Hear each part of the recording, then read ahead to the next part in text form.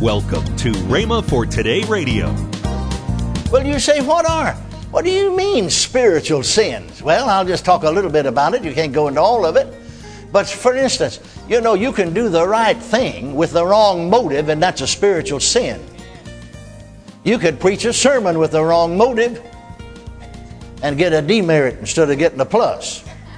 You can sing a song with the wrong motive, but you can't see the motive that's behind the action. The same way with attitude, and the same way with a lot of things. Welcome to Rhema for Today. Kenneth E. Hagin continues his teaching on In Him. Find out more next on Rhema for Today Radio.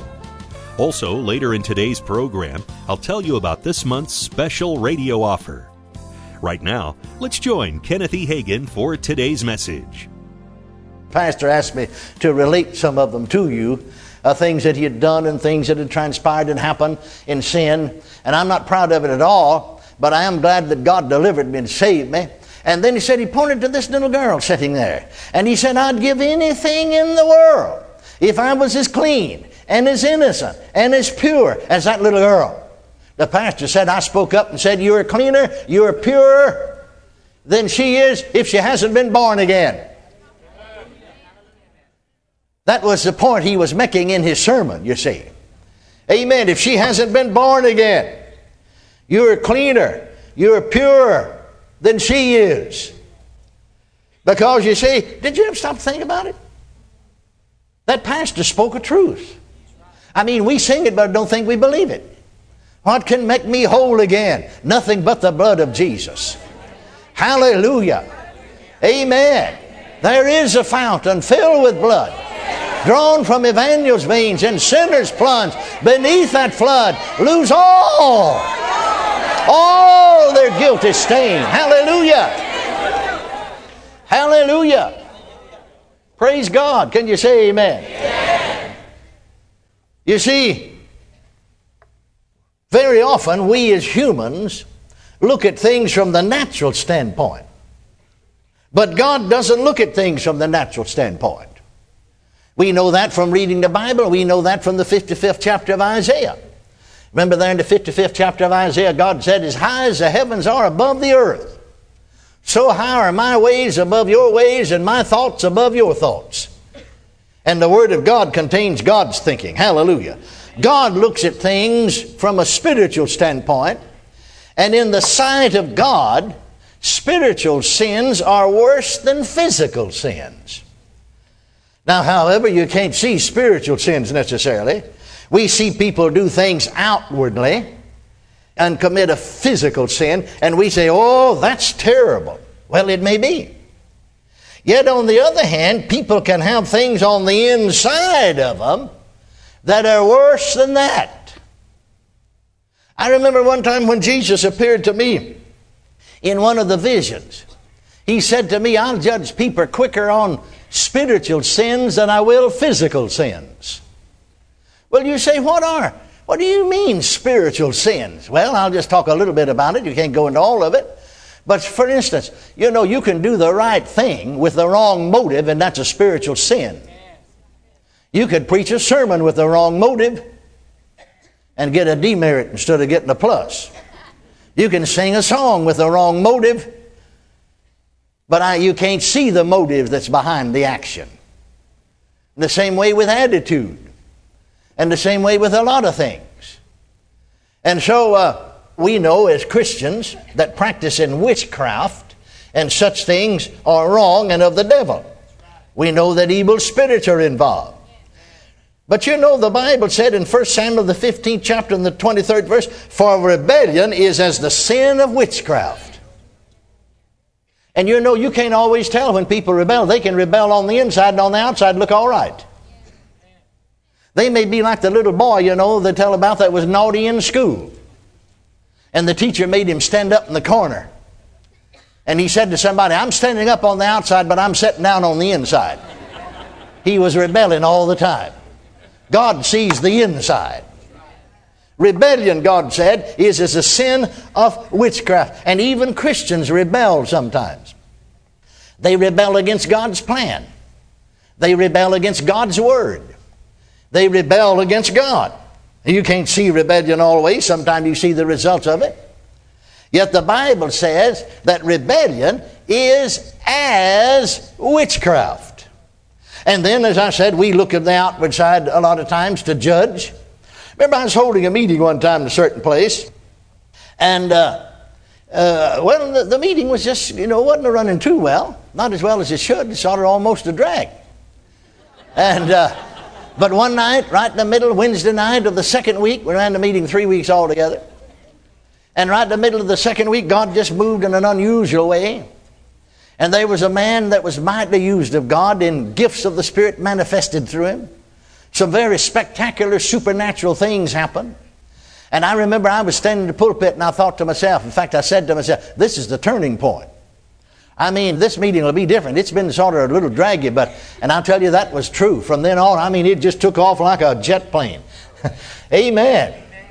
But I remember I was by myself on that meeting. I went back to my place and I got to bed and I listened to the news on the television, turned it off and prayed a little and tried to go to sleep. But there's something nagging me, You know how it is sometimes. And finally I just sat up in bed and turned the light on. And I said, all right, Lord, let's just have this out. Now I know that man was used of God. I know that's the Holy Ghost that was manifested through him. Gifts of the Spirit. And some spectacular supernatural things happened that blessed the whole congregation. But I happened to be driving. I had a morning service and night service, but I happened to be driving down one of the streets of the city. Just, I believe the day before, if I'm not mistaken, maybe that day, but anyway, the last day or two. And I saw that fella go into a certain place that's not just exactly right. But see, you can judge wrong. He could have business there. He may went in to collect a bill. Are you following me? Amen. But anyway, I saw him and judged the thing, that guy, I saw him in the meeting. He's going into that place, I drove on down the street.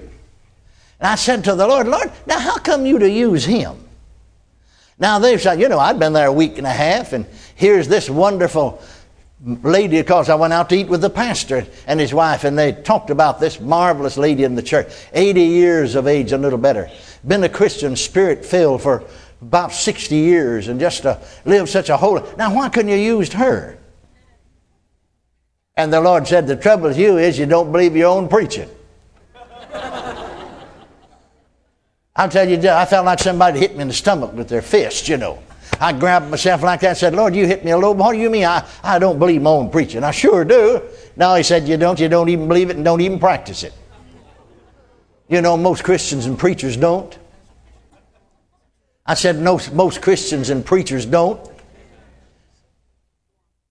Don't shout me down now because I'm preaching real good. Now don't forget that story because I'm coming back to it. I want to tell you another one. I was holding a meeting for a pastor a number of years ago, to be more explicit, in the month of May of 1952, right here in the state of Oklahoma.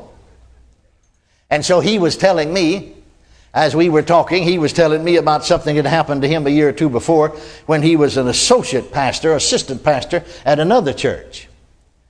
And this church was supporting a lady missionary out among the Navajo Indians.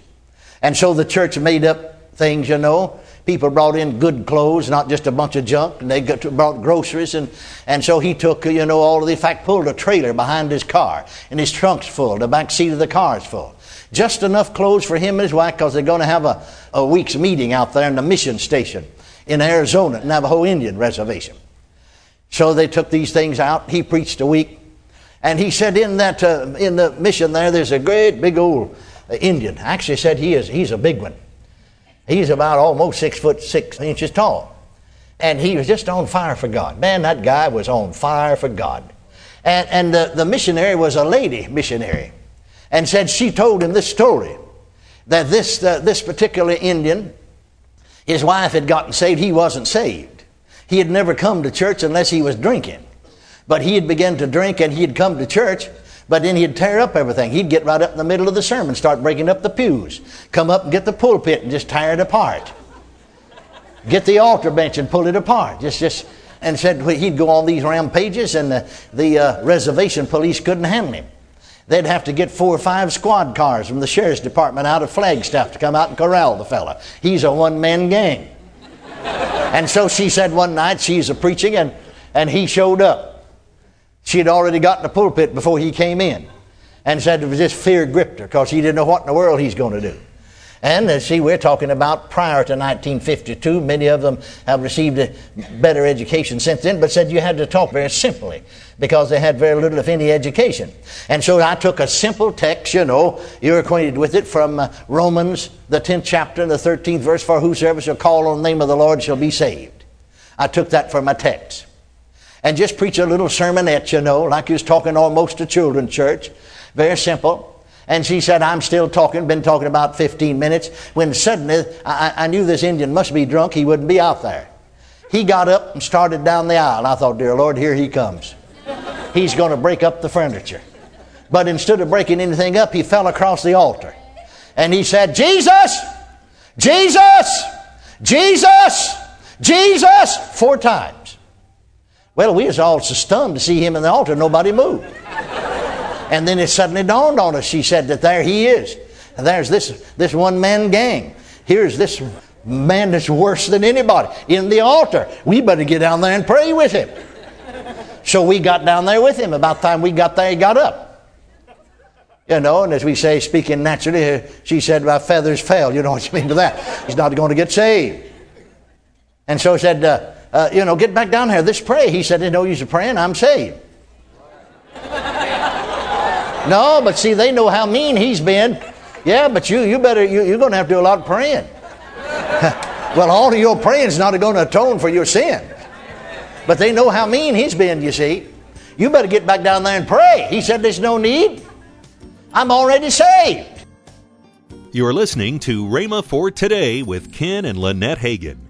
If you'd like to find more life-changing resources, then visit rhema.org. That's RHEMA.org. Right now, I want to tell you about this month's special offer. When you call or go online, you'll be able to purchase Kenneth E. Hagin's 2 CD series, In Him, and Ken Hagin's series, Forget Not. Purchase these 2 CD series at the discounted price of $19.95 and receive the mini book, In Him, free with this offer. All these resources are $19.95. That's a $10 savings. Call toll-free 1-888-FAITH-99. Again, call toll-free 1-888-FAITH-99. You can also order online at rhema.org. That's RHEMA.org. rhema.org. Or if you prefer to write Kenneth Hagin Ministries, our address is P.O. Box 50126, Tulsa, Oklahoma, 74150. We always love to hear from our listeners, so write in or email us today and become a part of Rhema for Today. Now, let's join Ken and Lynette Hagin. You can listen and watch Rhema Praise that has been archived. And all you got to do is go on rhema.org, and it's there. Also, you can get our Word of Faith magazine. You can download it. That's right. Or you can read it right there online. You can listen to the podcast of our radio program. That's right. But also, we have a channel on the Roku system, and you can go and watch services and events. And actually, you can join us live on rhema.tv. Yes. All the church services, 10 a.m. on Sunday, and 6 p.m. on Sunday night, and 7 p.m. on Wednesday. We call it Hour of Power. That's right. They're all there live. So just, tune in and be with us. Tomorrow, more from Kenneth E. Hagin on In Him. That's next time on Rhema for Today with Ken and Lynette Hagin.